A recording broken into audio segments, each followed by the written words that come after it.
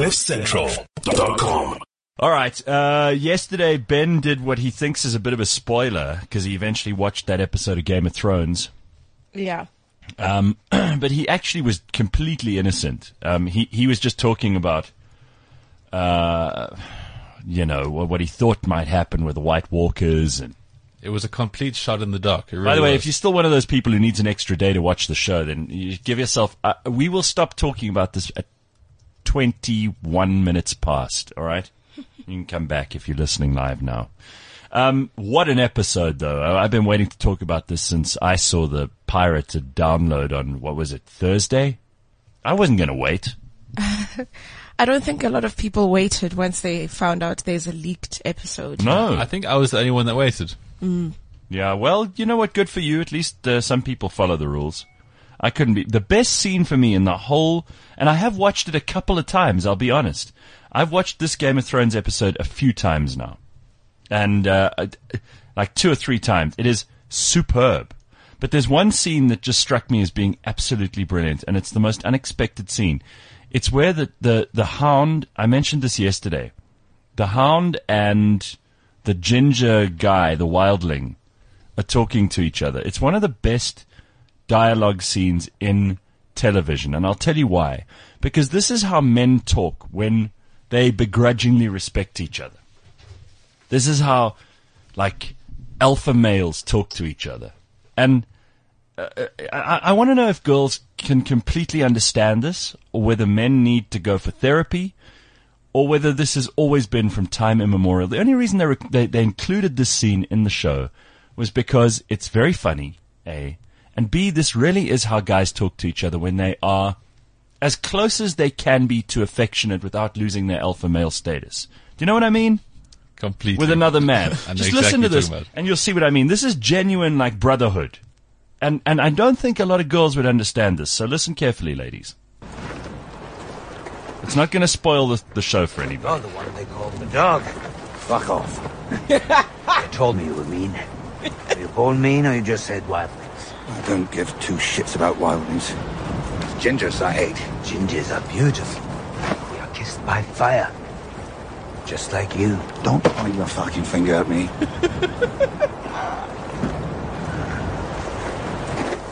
Did you trip into the fire when you were a baby? I didn't trip, I was pushed. Ever since you've been mean. Will you fuck off? I don't think you're truly mean. You have sad eyes. You want to suck my dick, is that it? Dick. Cock. Dick. I like it. Bet you do. No, it's pussy for me. I have a beauty waiting for me back in Winterfell. If I ever get back there. Yellow hair, blue eyes. Tallest woman you've ever seen. Almost as tall as you. Brienne of Tarth. You know her? You're with Brienne of fucking Tarth. Well, not with her yet. But I see the way she looks at me. How does she look at you? And she wants to carve you up and eat your liver. You do know her. We've met. I want to make babies with her. Think of them. Great big monsters. They'd conquer the world. How did a mad fucker like you live this long? That's it. That's the whole thing. By killing people, he says. It's just the most awesome scene because this is never really put on film that much, this kind of thing. That's how guys talk to each other. But I also feel like where the show is right now, they can kind of share characters like that because you almost feel you know them so well. That wouldn't have happened in the first couple of seasons. No. A conversation like that. No, you need to know them, right? Yeah. But the best part about that scene is later on when they fighting the dead, the White Walkers. There is a moment where the red-headed guy seems like his life is about to end. And then, what's his name over there comes back and he helps him. He saves his life. Well, exactly. So, you know. You could see that's genuine affection. Now, you know, this is kind of the weird thing about men is if you were if you were an observer and you saw these two talking to each other like that, you'd go, wow, they really are horrible people and they hate each other.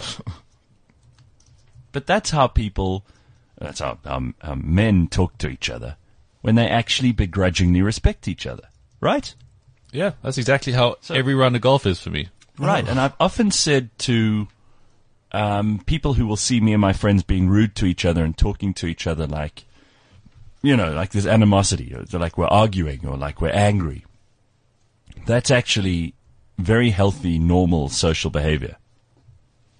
It's when, the day I ever have to go, oh my God, I'm so sorry, tell me your story, tell me how you feel. Then there's something wrong. I've completely, like a couple of circuits have gone crazy and wired themselves incorrectly, and there's something going wrong in my brain. I once had a chat with this guy at this golf course, and then this other guy who I was playing with that day just said, you do realize the two of you just insulted each other for 5 whole minutes? Mm-hmm. And I was like, yeah. It didn't even... You must be pretty good friends. Yeah. Yeah. But that's just a different wiring circuit. Yeah. That's all it is. Women would not talk to each other that I've heard you talk to someone who who I know you like, Mabali. And you've spoken like that a little bit, but it's not the genuine default setting for women. You don't sit there and start insulting each other. No. But for Mabali Molloy personally, it is. Oh yeah. But that's because she's also a little bit fucked up. Yeah, she's a bitch. She's just a major bitch. Yeah. Yeah, no, we're more nurturing. Yeah.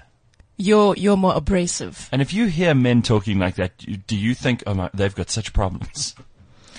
No, I think it depends. I think the older you get as a woman, you understand that, well, guys speak a different language. And then also if you grew up around guys, like if you have older brothers or you grew up in a setting where you were surrounded by a lot of guys, you get it fairly quickly that, oh, well, there go those Neanderthals loving each other again. Right, Neanderthals. It's where we are. We're happy to admit it. Yeah. For me as well, going into an all-boys school, high school, it was a bit of like, what? Why are you guys so like rude to each other? What is this? Yeah, and especially for you, because you grew up in a house full of girls. All girls, and also my father as well is like a very, caring, affectionate man. Yeah. So we don't even have this, sort of.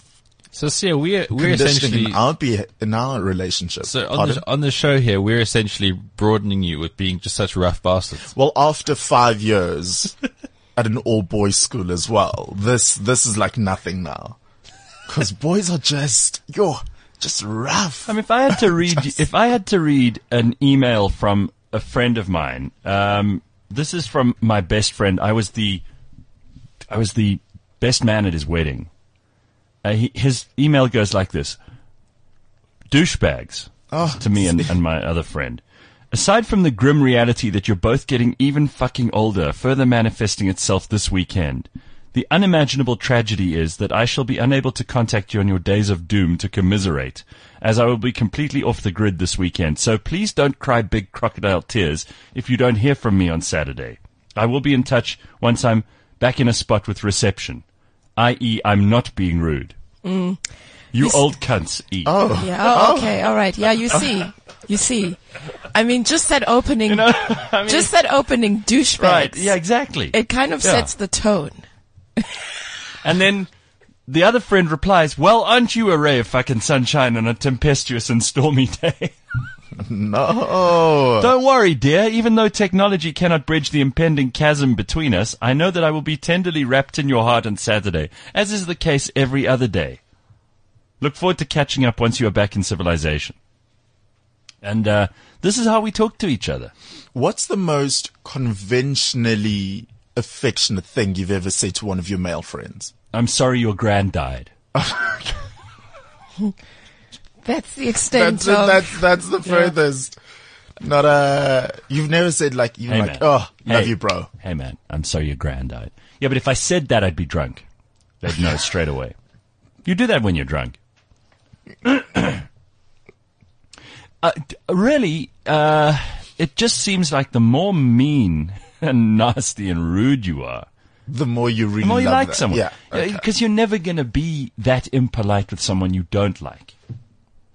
Even though you really want to. Correct. Mm-hmm. Someone you don't like, you're going to be, I find myself. Look, I'm not an impolite person. Yes. I know that there are people who've heard me express an opinion or they've seen me on TV and then they assume that I am rude. My default setting is to be impolite. I'm very careful and courteous in real life. But around the people that I like the most, I find myself being, sarcastic and But I all of think that stuff. It's got to do with actually wanting to engage. So if someone says, hi, how are you today? And you go, yeah, I'm fine. How are you? That's like, this is all we've got.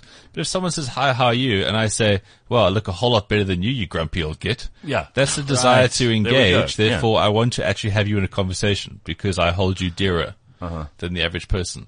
Amanda, you confused by this behavior? No, I experienced this with my brother, my older brother. He does this to me. Is he rude to you? Like, yeah, him and his friends, they're just ridiculous. The stuff they send me and when they need to message me and how they talk to me Yeah.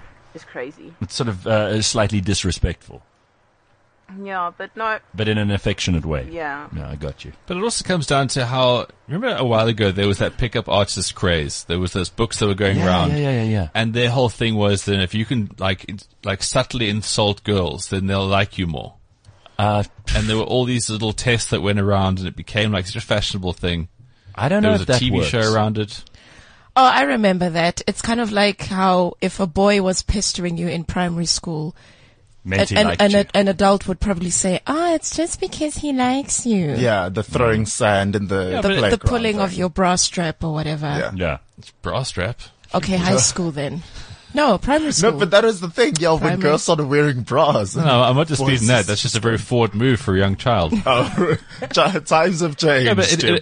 it all comes down to the fact that it's something that it shows that there's a connection. So even though it'd be like, hi, I think you're really pretty, a girl would be like, whatevs. And then you go, well, I bet you think you're prettier than you really are. They're like, what the hell? What did you just say? Yeah. Right. See, I don't know. For me personally, because words matter, Yeah. I do not find that flattering at all. Until the You guy's will- good looking to you and you're like, ooh, feisty. No, you will get a punch in the throat if you say something like that to me. Don't, like, Punch no. in the throat. Look at how alpha male you've suddenly got. This put, calm It down. is so not cute. Stop it. See how you're getting very aggressive. Right. No, it's like, check you out. Who do you think you are? I'm like, do you know who I think I am? Nobody gives a shit. Oh, okay. All right. CliffCentral.com